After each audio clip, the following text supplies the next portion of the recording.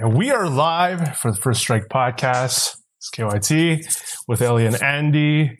And I gotta say, we're sponsored by FaceToFaceGames.com, the number one place to get your Magic of the Gathering singles. This week we got 15% off all singles from the unsets, except the new one, Unsanctioned. That's coming out this Friday. So if you haven't checked out the cards, if you haven't heard about the set, now's the time you can check it out. We have all the singles up, and of course the sealed products as well. Unsanctioned this Friday. Today's show, super special guest, returning guest, but someone that just recently finished second at DreamHack Anaheim, Mr. Sapgaze, Manny Davuti. Welcome back to the show. Thank you for having me back. I'm like Andy, really happy to hear your voice. Elliot, how do you feel? How do you feel today? I feel like I love Magic, and I love Gathering, and that's what we're talking about today, both of those. What about you, Andy? In good spirits as well? Oh, it's a good day. It's a good day, Carl. All right. I was asking last week. I was asking Pascal Menard if he had interest. Like, he was the first one who was tweeting about the DreamHack events. One of the people on my feed, and I checked it out. I'm like, holy crap! Maximum 300, 350 players. Look at the prize pool. This is insane. But then I look at the flights and the time that would need to take me from Montreal there. It didn't make sense for either of us to really want to go. Manny, did you hear about this event? I think when it first got announced, I've been to DreamHack before for a different game, but when it first got announced, I saw people posting about it, and I saw a few of the streamers and online players were excited and responding to the event. And as soon as I saw it, I was like, oh my god, this looks like everything I've ever wanted in a Magic event. So I just immediately made note of it and started telling people about it, like, hey, are you going to go to this? Like, this looks awesome. And what was the interest from people around you? Did you go by yourself, with friends? I went with a friend from Vancouver, and I know another few local people went. But for the most part, my planning was just for myself and the friend I went with. I knew there were going to be people that were going to be there, and I know some people that were planning on going that didn't end up actually making it, but I didn't really try to get a group together or anything. So let's get right to it. What was your prep to this event? Have you been consistently playing a lot of Magic since we last had you on? Absolutely not. The last time I was here was in 2017, and since then I've actually been playing the least Magic in my life since I started, but I went to a few PTs during that time, just random qualifications and stuff, and that was fun. And then for the last year or so, I've been working full time, and just that kind of reinforced my hiatus from Magic. But every once in a while, I get the itch, and I play some on Arena, and I'm working as a tournament organizer, so I host Magic events and I cast them, and that kind of keeps me in the loop of things. And just by casting the events, I have some knowledge of what's going on in Standard at all times. So my connection to the game is still there, even if I'm not playing it as much as I used to. So how much did you play, and to decide on the deck that you brought? So through random Magic Arena playing, I had found myself qualified for the Mythic Invitational qualifier last month, and in wanting to pick up a deck for that, I decided to pick up Jeskai Fires because it looked like it would be my type of deck. And I played it a bit, and the event did not go that well, but I really liked the deck. And when I decided to go to DreamHack, I was like, okay, I'll start preparing with different decks. There's a new format out now. Theros is out. And I started playing Jeskai again, just as my starting point because I had it built. And the more I played it on ladder, the more I just could not lose. Like, everybody around me, the deck was really falling off. People weren't playing it as much. Everybody was all about blue, white, and Team of Reclamation and mono red. And I was just there playing my Jeskai, and I got ranked 1 on ladder with it, and I was just consistently winning. And my plan was leading up to the event to test different decks, but I just couldn't stop winning, so there just didn't seem to be a point in me testing different decks. So even though in the last week after Worlds, I was really waffling and panicking, like, oh man, maybe I should be playing blue-white. Maybe it's just too good not to play. A few friends kind of convinced me that I've just put all these games in with Jeskai, and regardless of the other results, I've had good results. I just stick with what I know, and I stuck with what I knew. Well, perfect. Like you mentioned, DreamHack isn't new to you. Did you have any expectation as to how well this tournament was going to be organized when you first arrived, and how did it play out in terms of organization? In terms of organization, my last experience with DreamHack was also for a card game. So I had some idea of what to expect if there was going to be no involvement from like Wizards, and I expected the event would more or less follow the same style, which I think was well run, but a little chaotic for what Magic players are used to. And I would say that really applies to this event as well. It was really well run. Huge props to the team, but there were some aspects that just when you think of the normal Magic event experience, you would not get. I think that lack of available information may have been off-putting to a lot of people considering the flight. I'm actually working on an article doing kind of an event recap of what I think they did really well and what I think they could improve on for the next DreamHack, and that should be up sometime this week. But I do think it would be valuable for people to kind of get an inside look at what the event was like when they're making the decision to go to Dallas for the next one.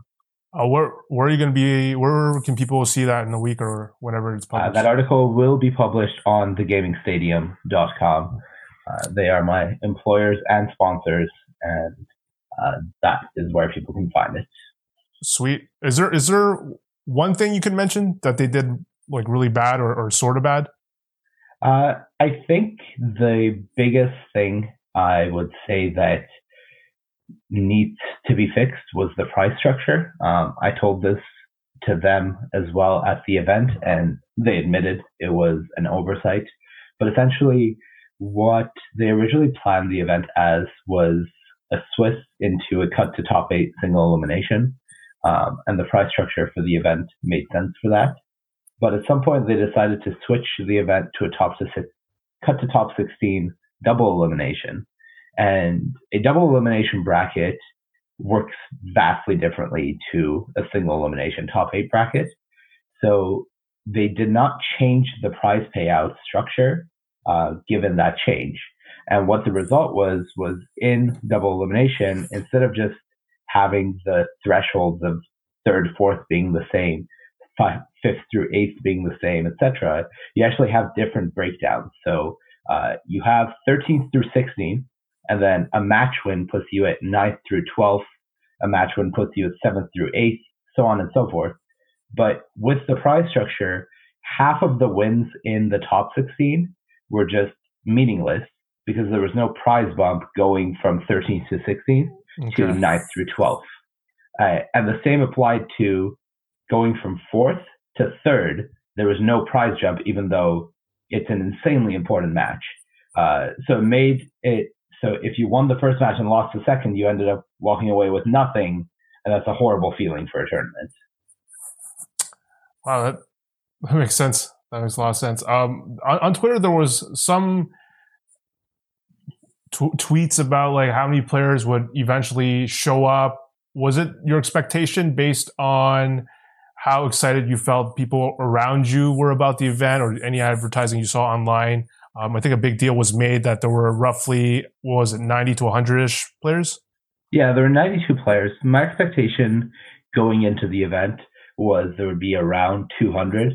I thought there was about 0% chance for the event to cap given the advertising and the way it had kind of been approached. Mm-hmm. But obviously my estimation was still too high. I thought there would be more people that were there for DreamHack, and because the event was free to participate in, if you had a DreamHack pass, I expected we would get more people that were just casual MTGA players that would just take half of their Friday or whatever to participate in the event, and that didn't really happen.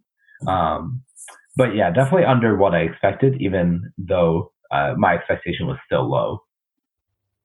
Right, Elliot, I'm gonna let you pick his brain on standard.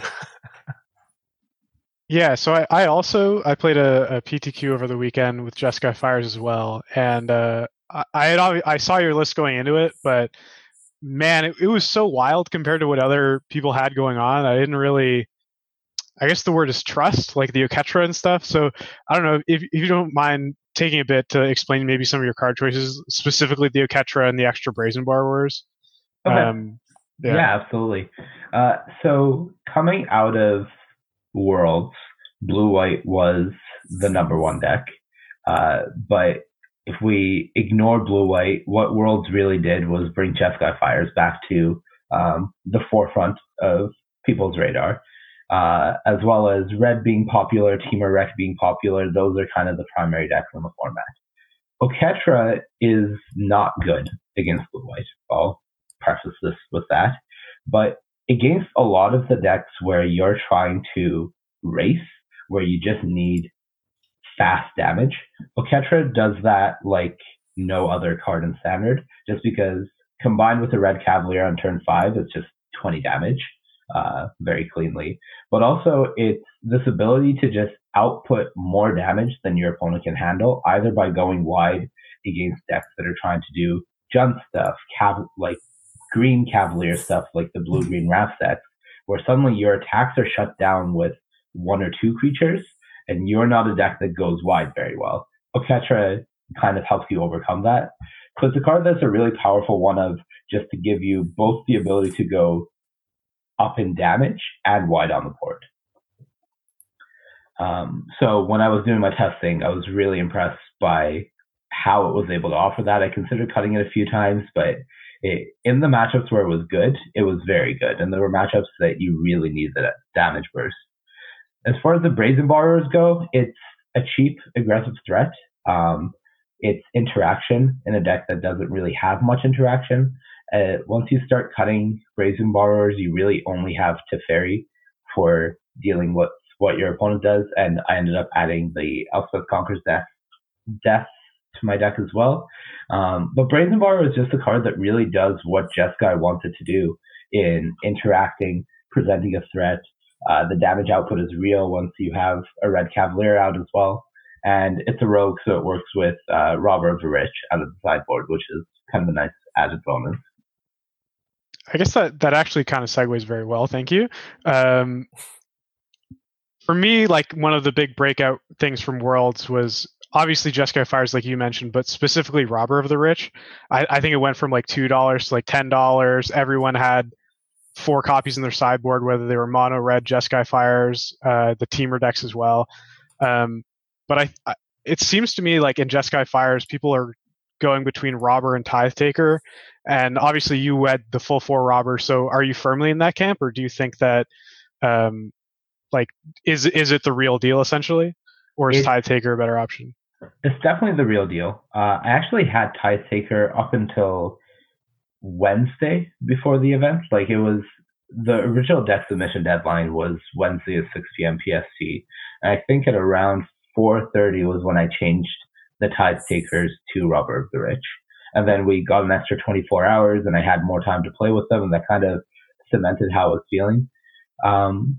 Before Worlds, Robber wasn't really on people's radar. I believe Nassif, who played it at Worlds, said that he had gotten the tech from JRR, who was a Magic streamer on Twitch. He streams Arena. He finished rank 1 last season with Jeskai with Robber of the Rich in his sideboard. And I think the real breaking point for me was the way the blue-white list from Worlds boarded against Jeskai was it went down on counterspells to go for more of a proactive game plan with Archons and Elspeth Conqueror's Death and Dream Trawlers. And in that kind of matchup where they're cutting their counterspells, Tidetaker loses a lot of its value. Whereas Robber, because of the haste, because of the fact that it can give you access to their powerful cards, it just lets you be in the game like Tidetaker doesn't.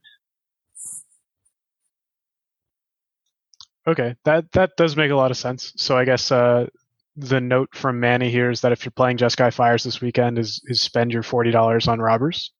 I would definitely recommend it. Man, did the wins come pretty easily for you, Manny? Because you had such a good deck, and did you feel the pressure, especially with more and more money on the line as the tournament progressed for you? I wouldn't say the wins came easily, but given the quality of the field, I definitely had an easier run than most. I wouldn't say I faced any notable opponents until round 5 of the first day, where I faced Alan Wu. And throughout the rest of the day after day 1, I definitely faced some tough competition and a lot of matches where I had to work for it, a lot of times where I lost just because my deck didn't really perform as well as I needed to, or my draws were bad, and definitely some bad play on my part. There were some sloppy games. But the pressure was getting to me on day 3, especially because, like I said, half the matches weren't for any prize jump. So after winning a match, all that was on my mind was, if I lose the next one, there's nothing came of that last win. Right. And the prize jumps in this event were extremely severe. Like, the jump from top 16 to top 8 was $2,300. The jump from top 8 to top 4 was $4,000. The jump from top 4 to top 2 was $7,000. So each time you have one of those big pay jumps on the line, it was definitely like, oh man, this is a match I need to win. Are you a fan of this type of structure? Or do you like it to be more smooth? I definitely think if they're going to continue doing top 16 double eliminations, they need to fix it so the prize payouts are different for each finish, as it were, in the top 16 double elim. And I think they will. I think rather than an intentional choice for this one, it was something that kind of slipped everyone's mind until it was too late to change it. I do like top-heavy tournaments. I think it's obviously tough if you're not used to competing for that much. Like, I'm not used to competing for that much because the amount of money can be a little overwhelming. But I think it's good for Magic to have this type of event and have an open event where people can compete for that level of money. Like, even in Grand Prix, the numbers don't reach anywhere that high. Yeah, I agree with that. I'm going to circle back quickly to you, Elliot, quickly. How do you think your field was for your qualifier final? In terms of the caliber of the field? I think that obviously, like, the high-end nosebleed talent that used to show up to some of the PTQs wasn't exactly there. Like, you know, back in the day, PTQs, you'd have players that were legitimately chaining together PTs off of just PTQs, or maybe they were silver and, you know, they earned 1 or 2 invites a year from PTQs. But, you know, there's going to be like 3 or 4, sometimes even more players at events these size. You know, when it's only 32 players, it kind of works out to almost the same ratio of really good players that you're going to have to beat to win one of these PTQs. And, you know, obviously it's not the huge slog of 9 rounds plus a cut to top 8.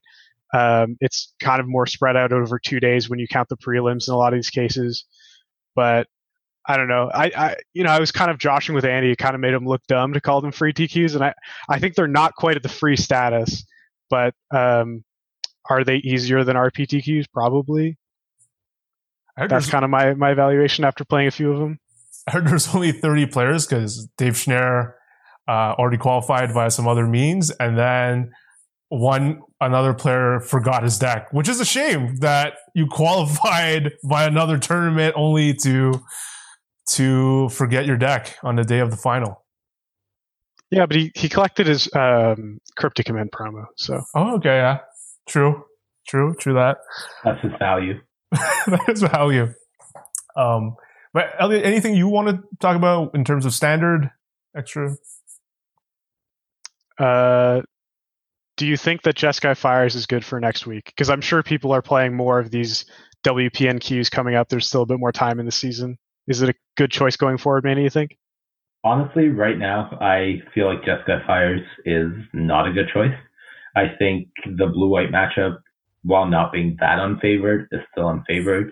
And there's more decks becoming popular that are bad matchups, like the Temur Clover deck, and especially the Bat deck that's kind of been popularized by Croakies, is I think just an awful matchup for Jeskai. And right now, those decks are kind of making up the majority of decks on ladder. And if that holds true for tournaments like the Mythic Points Challenge, like different WPNQs, I would not recommend Jeskai Fires going forward from this point. Makes sense. Manny, what does this mean anything for you in terms of how much you're going to play? Are you going to play the other dream hacks that are coming up? My plan is to try to go to the other dream hacks for sure. Like I said, I work and I'm sponsored by the Gaming Stadium, and part of that running events is on the weekends. So it's not always a given that I'm going to be able to take a specific weekend off. But considering they're my sponsors and I did do well at this event, it shouldn't be too hard to try to make it happen. Other than that, I'm not really planning on playing more Magic. It's just not something that is in the cards for me right now. Would rather focus on work and everything I'm already doing. So, like, whenever it comes up, you might jam a few games on Arena. Like, I imagine they're all going to be standard. So, the week before, and I may stream once a week or so just to kind of keep the Magic going and try to put some content out there. But overall, definitely just going to be playing about as much Magic as I do, or as I did before this event, which is some games in the evening, and that's about it.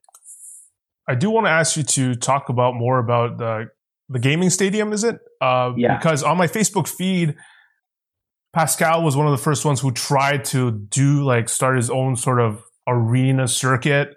And I think you were the only other person on my feed associated with some sort of arena event. So I want to hear more about it.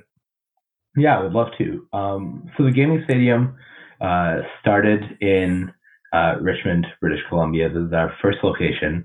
And what we are is essentially an LGS or a community center for esports. So we do weeknight events for different games. There's drop-ins like a LAN cafe. And then on weekends, we have full organized tournaments for whatever game we're running on the week. So I've definitely done some MTG Arena ones, but we also do Counter-Strike, Overwatch, Fortnite, any major game you can think of. We offer tournaments for.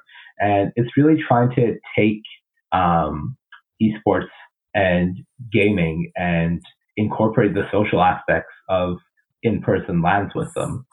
And that's something that I've just loved being a part of for the past year, is doing that for the local community. And we're working on getting more locations open across Canada in the next year.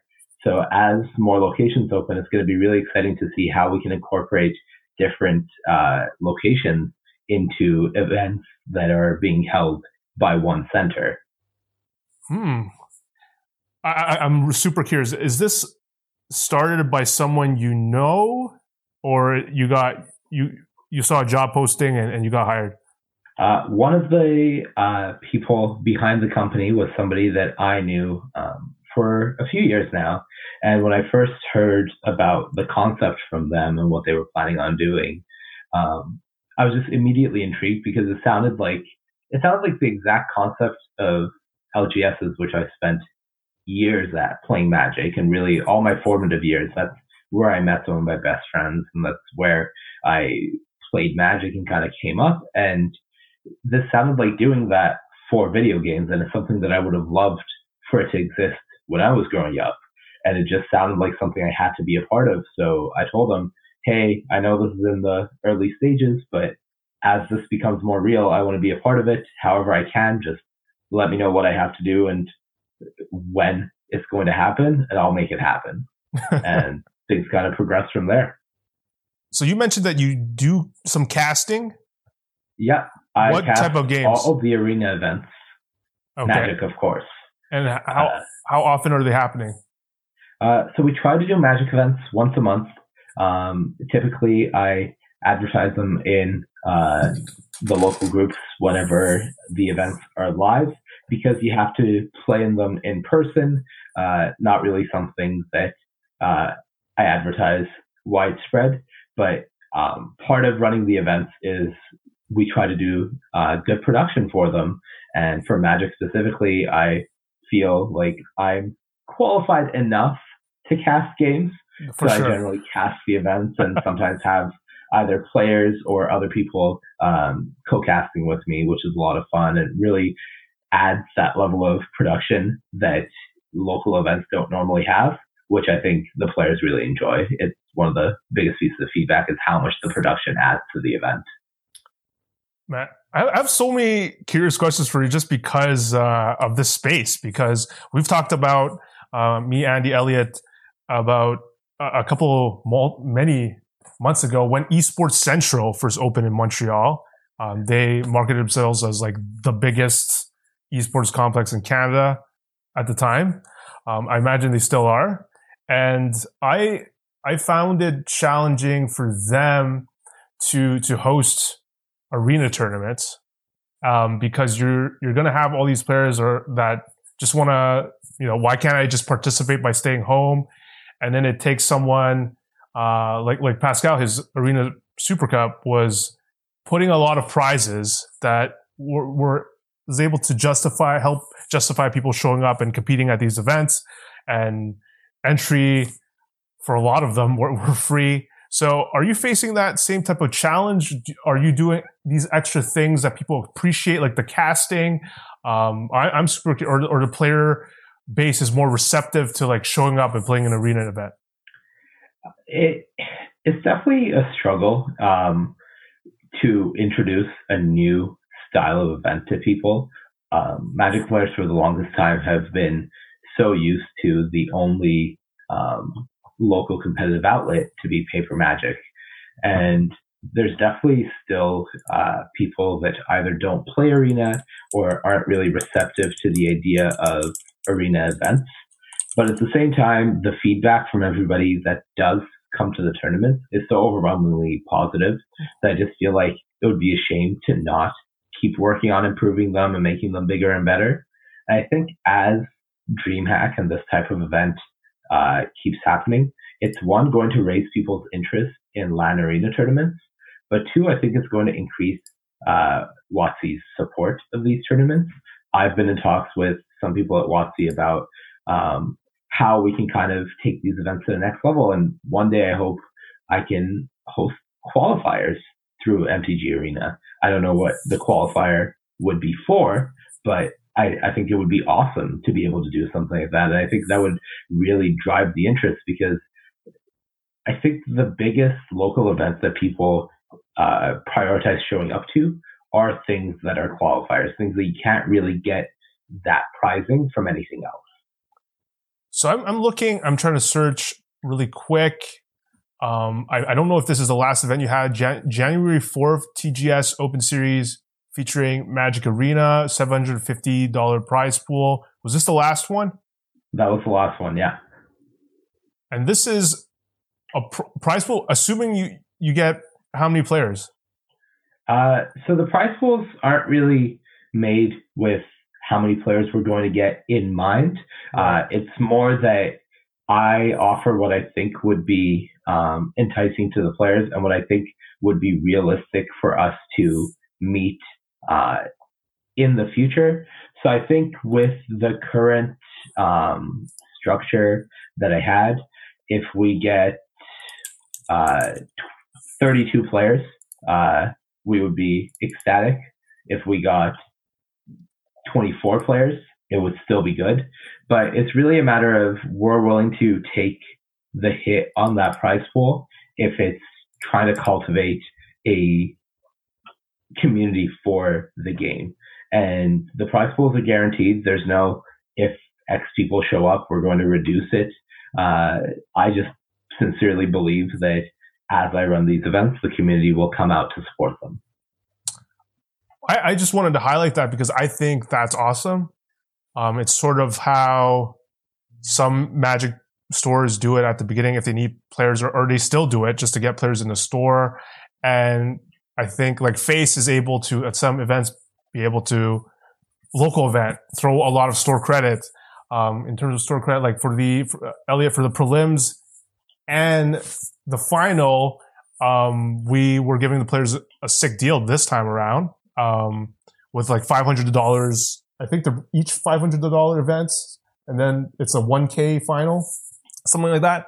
But I thought it was challenging, Manny, because like the Esports Central, when they're hosting, I think maybe because they don't come from a Magic background, the price structure that they have for a lot of their events really, they take a lot from the entry because they see it as like lost money. Like, how do I put it into words? Because you pay for the hour when you're there to play other games on a regular day. So I've seen something like where, you know, you pay $20 and only $5 goes to the prize pool or something like that because they feel like, you know, you're using their equipment fee. For us, we are really an event space first. The use of computers for drop-in or net cafe use is definitely second. So whenever it comes to events, the cost of using our space is not being taken into consideration at all when determining the entry to the tournament or the cost of the prizes. It's how can we deliver an awesome event experience to the players. And if we're making that happen, that's the real win. So we prioritize having larger prize pools and really making it so people aren't looking at these events as a negative value proposition. In every case so far, all of our events have been awesome from the terms of value and as well as how the event has actually played out. They're faster because the arena has no shuffling. There's rounds generally end around 40, 45 minutes, and the event just moves at a good pace. Everybody's happy with how things go, and it's just great. I'm loving the sound of it. I'm loving your approach to this. I hope it grows because, like I said, like here it's like why would I pay $20 to play something I could play at home if $5 goes to the prize pool? I don't need it to be, for me personally, I don't need it to be a crazy prize structure. I could be losing, but I don't want to be losing that much, right? So I like where your mentality is at when it comes to this stuff, and I'm excited to see locations grow and your whole business, your whole thing pop up. Yeah, honestly, I just think there's so much potential in the space and kind of trying to make esports happen on a local level across Canada. And I'm glad that I get to be part of the team that's doing that, not just for Magic, but really for all games. We've just held a awesome event in Burnaby this past weekend called Bash Fest. We had a 10,000 prize pool Counter-Strike tournament that was very successful and everybody had a great time. And we just announced today that we'll be doing a larger gaming expo in the Vancouver Convention Center in September. So there's just tons of exciting things on the horizon for us. And I'm really happy about all the things we have coming up and what we can do for this community. What would you say are the main games that you guys are hitting besides Counter-Strike? I think Counter-Strike is definitely the biggest in terms of games that have embraced LAN play already. Rainbow Six Siege is another one that is extremely popular. Our personal communities, we have really great ones for Fortnite and Teamfight Tactics and Rocket League. So those are games that we focus on a decent amount. But there's also games like League of Legends that we know the communities are there, and it's just a matter of figuring out the right types of events to appeal to them. And we haven't quite done that yet, but we're working on it. Yeah, I play casually, but it'd be cool to enter a tournament with like 4 of my friends and try our best at it. Andy, are you going to DreamHack Atlanta? Are you interested? Almost certainly not. But you love Arena the most here, I think. Maybe. I just I guess like there is a PT qualification at the end of it, but I already don't like traveling to GPs, so I just don't see myself traveling to something like this, especially because I would certainly be alone. I would have to fly, and I don't see it. But like, if you're in the area, you should absolutely go, because if you support these kind of events that are like really good value, that's how you get more of them. I feel like I've seen your tweets slowly progress to that, where like you're like, why did I travel all the time after an event? Why didn't I just stay home? Yeah, the traveling it just wears you down, right? Like when you do poorly and you won't get to just go home and hang out with your friends or hang out with your significant other for like a day or 2 days, you just kind of get bummed out. And then you feel worse about how you did because you've spent all the money, all the time traveling. But like sometimes on Magic Online, when I do poorly, I don't care at all. I just move on and do something else. I'm already at home. But like I still feel the really good highs when I do well in Magic Online. So maybe for me at least, it feels like it's kind of better for my happiness in general. All right, let's get to you quickly about, have you been jamming some Magic over the past week? I've been playing a little bit to prepare for the face-to-face games trios tournament in Toronto, Ontario on February 29th, which is a real day. And basically playtesting all of my teammates' decks because they hate Magic. And been playing a bit of Modern, which I don't love it, but we certainly know what we're going to play in Modern now, and I'm just going to play Inverter while they let me in Pioneer, and in Legacy I think we're just going to let Kale play whatever the hell he wants. Did you get young Devin Giles on your team? Is that DG's on the team. DG is on the team. Former World Magic Cup competitor Devin Giles. And you love Jeskai Fire, so what are you guys bringing to the standard table? There's no standard at this Tournament, Carl. You cut it. I cut it. I forgot. You cut it for dumb Legacy. Well, I didn't personally cut it, but well, I think you did. Vicente. Let's answer your question for Legacy. Yeah, perhaps it'll be a Rug Delver deck, or Grixis Delver for Kale. Probably he has a lot of success with like the aggressive Delver strategies, and he might be able to be convinced to try tossing an Oko in there. But his main thing was I'm not really sure how to play with Oko. I've never played with it before. Like, what do you do? I'm like, I don't know. It just eventually kills them and makes all their creatures suck. But in Modern, we're going to be playing the Pascal Jeskai Breach deck. Oh, wow. Which kind of broke it. I think he broke it. It's the cards, like some of the cards in the deck, like Grinding Stations, are like doubled and tripled in price everywhere. They're really hard to find.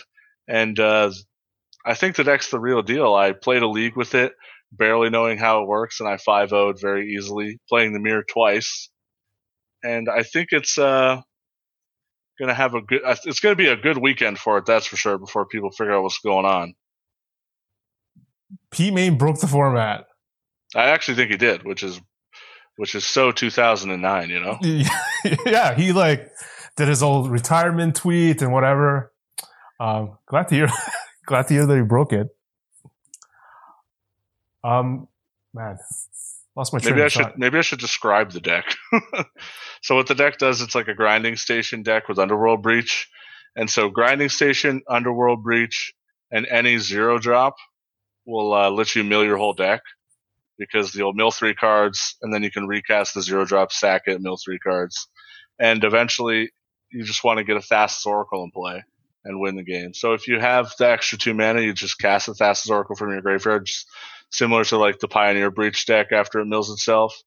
And you can even make like a bunch of mana by having like an Emry in play and Mox Amber and looping those. And then you could go from no extra mana but have an Emry to getting the 2 mana from the Mox Ambers and then Thassa's Oracling them. So it's a bunch of new cards, once again, breaking formats. Like Underworld Breach and Thassa's Oracle were made to not win the game like a regular fashion, and they've been doing a great job at winning games that way.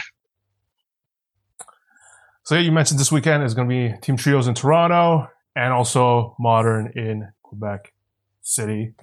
F2F Tour. Do you have any questions for Manny? Any? I think we sort of answered everything that I was going to ask him.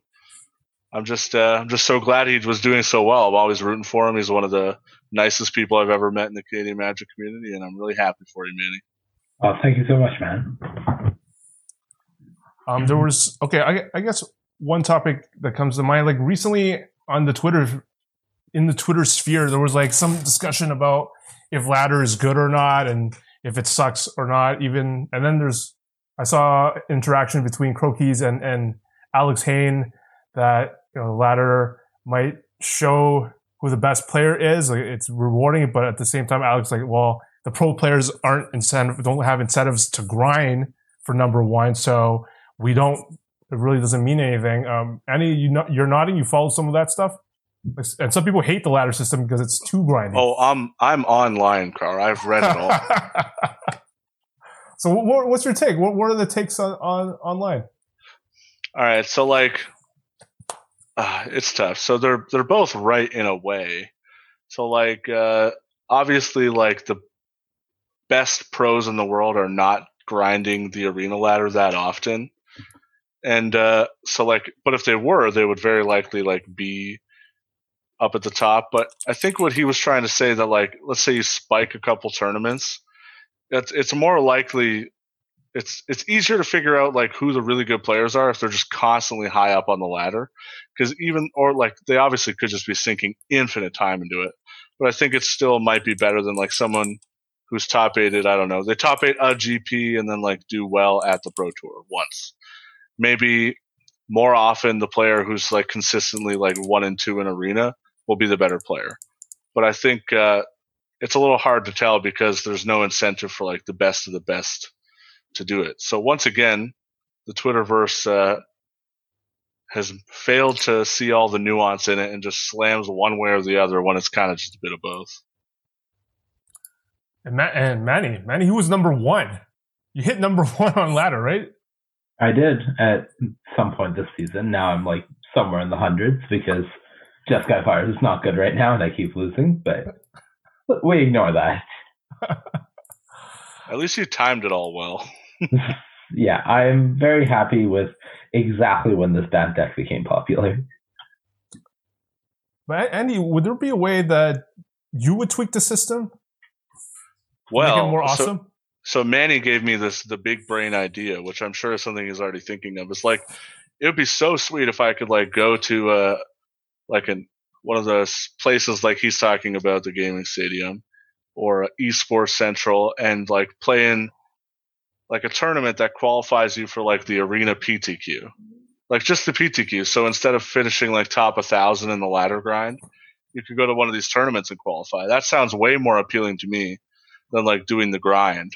It would be really cool for me to be able to just qualify that way. And I would consider go to one of these things where it's not something I would do normally in normal circumstances. But once again, like he said, it's just the qualification or the something you can't get from playing at home is really going to bring people out, and it gives the incentives to bring more people.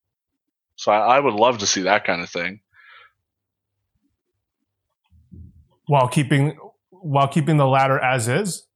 Yeah, it's mostly a simple change. How many of these qualifiers do you think, let's say they run, I don't know, 400 across the world. I'm not sure if that's even a reasonable amount. I have no clue. Small brain. But it's not changing the PTQ size significantly enough for me to worry about the integrity of finishing top 1,000 or whatever, because there's already so much overlap from people finishing top 1,000 one month and the next month they don't get 2 qualifications. So I think actually they might now the way it works. I don't know exactly how it works now, but I think it would add something without like hurting their current OP, so they wouldn't have to like change it all over again. Man, I could see a world like this. Maybe somewhere down the line where more of these, like more DreamHack events and more places like the gaming stadium opens up. Especially because there's not like that many places like that. It feels like a sweet bone WotC could toss to these people who are like cultivating communities for their game, like at a cost to them. That's like low cost to WotC.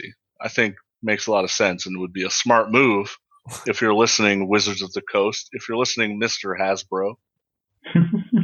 I could actually see this happen, though. I could actually see this being part of their like plan in the future. Actually, you're making me think.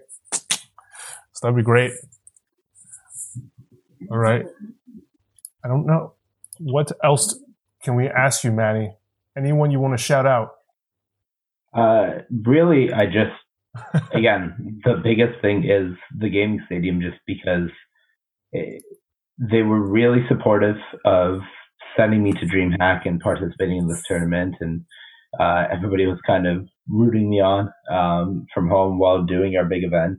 And just the work that I get to do with them and what we're doing for local gaming in Vancouver right now, but what we're planning on doing all across Canada in the next few years is just something that is so exciting for me and something I can't wait to kind of bring to more people. And I just love that they're really taking this initiative to do this, and it's just incredible. I mean, I love the fact that they sponsored your trip and everything, and they're a sponsor of yours. I was always curious, and maybe you could answer me as someone that's way more into the esports world than I am. I see a lot of times these like small teams and organizations popping up and sponsoring a team. I mean, do you know how that stuff works at all? Like, I don't really understand their business model. At least you guys, like, you want to build your brand, people to visit, potentially many stadiums in the future. But some of these other organizations, I just don't get it. It's kind of difficult to say because each organization has more or less its own goals. For us, we have a brand we want to build. But part of it is if you ever see organizations just pick up players, it's possible that they're hoping they can leverage a player's success or visibility into getting more sponsors because of it. If you have a player signed to your brand that is consistently doing well and bringing eyes onto a brand, then you can turn that data to sponsors and say, hey, well, this is the kind of exposure we're getting. And you can try to get sponsors from it that way. I'm far from an expert on how player contracts go and how deals are made or what the reasoning behind picking up some players is. But I would say that is one reason where you might see teams picking up players there where it otherwise wouldn't make sense.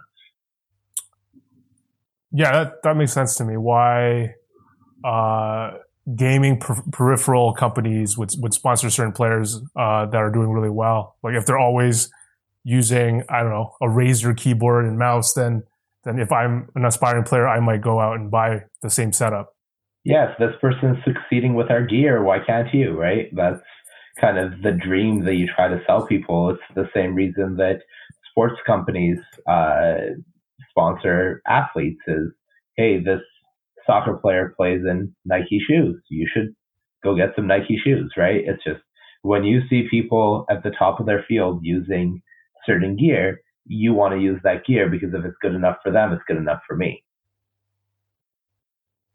Me and Annie, like Annie can't see me, but I'm nodding the same exact movement. I think like what I don't get is like the smaller teams, right? The more local. I think maybe they're just trying to do what like I did when I started Mana Deprived. I didn't have like a business aspiration. I just wanted to have a team and feel good about it.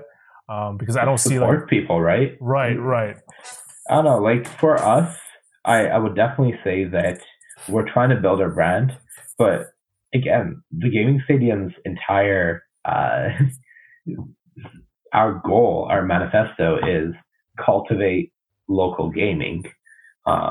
Because esports is thriving at the top level. That doesn't need cultivation. Right. The pro scenes are doing great, but it's esports at a local level. The people that are aspiring to go pro, the people that are looking for coaching services, the people that are looking for just a place to hang out and play with their friends, people that just want to play their first tournament, but there's no tournaments to play for their game. That's what we're trying to cultivate. And I think that's not an abnormal concept to want to see people succeed and want to see that kind of growth in your local scene. So it makes perfect sense to me to just have people that are trying to make something happen just for the sake of supporting their local scene. I love it. I'm just you just make me want to root for your success and hope to grow like the local sports gaming community in your area and in other areas. Like it's pretty exciting stuff. And then with that, I think I want to thank you for your time, Manny, again for coming on. And I guess it'll be a while because you won't be playing as much. But anything else that you want to quickly mention? The floor is yours. No, I just want to thank you guys for having me on. It's always a pleasure chatting with you, Andy, and Elliot. I don't think we've met, but it was awesome chatting all the same. And yeah, thank you for just giving me a space to kind of talk about the event and also what we're doing. For me, just getting to spread the word about the gaming stadium is really cool, and I'm always happy to do it. And like I said, I'm going to have some articles going up on the website, so I will happily encourage people to go check those out as well when they're up. Sweet. Thanks for your time, Manny. Guys, thanks so much. Have a great night. You too. It was Manny Davuti, second place at DreamHack in Anaheim, winner of $15K USD, as he said. What a boss. Almost 130K, but 15K, not too shabby. I would be elated to be in his spot and win 15K. Anything else for you guys, Elliot, that happened this weekend in the world of Magic? I just want to offer two comments on something we've already talked about, which was that Twitter drama about the ladder versus big tournaments. And that it's just, I'm going to offer these two things and present them without comment, which is at DreamHack, the first place and second place players were number 1 and number 2 on the arena leaderboard going into the tournament. And the second thing I'll present is that I believe currently, as we're recording this, number 1 on the ladder is Logan Nettles, who got to number 1 by reaching second, winning a match, and then they had to win 10 straight matches to pass the person who was at number 1 at the time. That's how competitive it is at the very tippy top of the leaderboard. And I guess the third extra rider on that is that, Manny mentioned he's probably in the hundreds now. I bet he didn't lose that many matches to go from number 2 and higher to drop to the hundreds. You lose so many points when you lose at that rank, especially when you get to if you get paired against a percentage mythic player and you're high on the leaderboard, you drop so much because it's an elo based system. So that's all I'll say. Fair. Do you think this is the greatest system? Elo based systems tend to do a really good job of allowing the cream rise to the crop. I don't know if monthly resetting ladders are necessarily the best way to have the cream 100% of the time rise to the top. If you look at like the MTG Elo project, which has been tracking them going back pretty much the history of Pro Tours and Grand Prix, the leader right now, I believe, is Alan Wu, who obviously plays out of his mind, has been playing at a high level for a very long time. I've pulled up the stats now. He's more than 70 points clear of Austin Bursavich, who has like 2 PT top 8s in a row, and his GP win rate 70.5%, which is just like mind-boggling high over his 300 match sample size. So, like that's the kind of things that Elo system will show you. Like there's a reason Magnus Carlsen is number one on the chess Elo system, is because he went over 100 matches in a row without losing once against the top players in the world. Like Elo will show you the best players over a large enough sample. Maybe a month isn't enough time to necessarily show that, but there's a reason we keep having the best players perform high at the arena leaderboard, and then are able to translate it to paper, obviously, or not paper, but major tournaments either way. So to my knowledge, how Elo worked in chess is like the more games you played, the lower, at some point, the lower the K value goes, so that it doesn't shift as much if you lose. And I guess the K value is always still really high on Arena. Is that a fair assumption? Because of how far you can drop just by losing one match? Yeah, I might have been wrong to call it an Elo system, but I know that it's at the very least Elo-like. Obviously there's like a billion rating systems that are in the same vein of Elo in terms of gaining points, losing points, and they may have a very high K value. I know that for Magic, once you've played, the MTG Elo project, which is not necessarily mega official, but there comes a point where the most you can possibly lose is 25 points. Mm-hmm. And I don't know if that's necessarily the same for chess, but I'm going to eat my words. I'm looking through Alan Wu's history. He lost to a player he was more than 700 points higher than and lost 30 points. And whenever he beats people that are, within 100 rating of him, he gets 12. So like that's how swingy in Elo. Right. We're having Manny chime in that it's Glico or Glico, one of the two. Again, that system is very similar to Elo. Maybe it's more swingy than like a high K value Elo system would be. I haven't been paying attention, but do they actually show who the top X players are on the ladder now? Or no? Is this like from you guessing? I think you have to be mega plugged in and follow people on the Twitter. Okay. Do you think they should be online? Do you think they should though, Andy? Yes, but I haven't thought of any consequences of like doing the thing. I think, yeah, sure. I guess the consequence would be they would have to do the work, and I don't know if they want to do that. Yeah, what if I hit number one and then my boss sees it? I mean, you can just use another account name.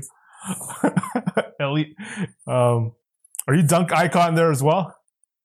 Yeah. Okay. Yeah, I have good branding, unlike Andy_Peters. Oh, Andy_Peters is dead. It's Andy Awkward everywhere, baby. I've been following it's slowed down my TFT playing, but their system, like when you hit challengers, an LP system, and you can look them up on sites because they have an API.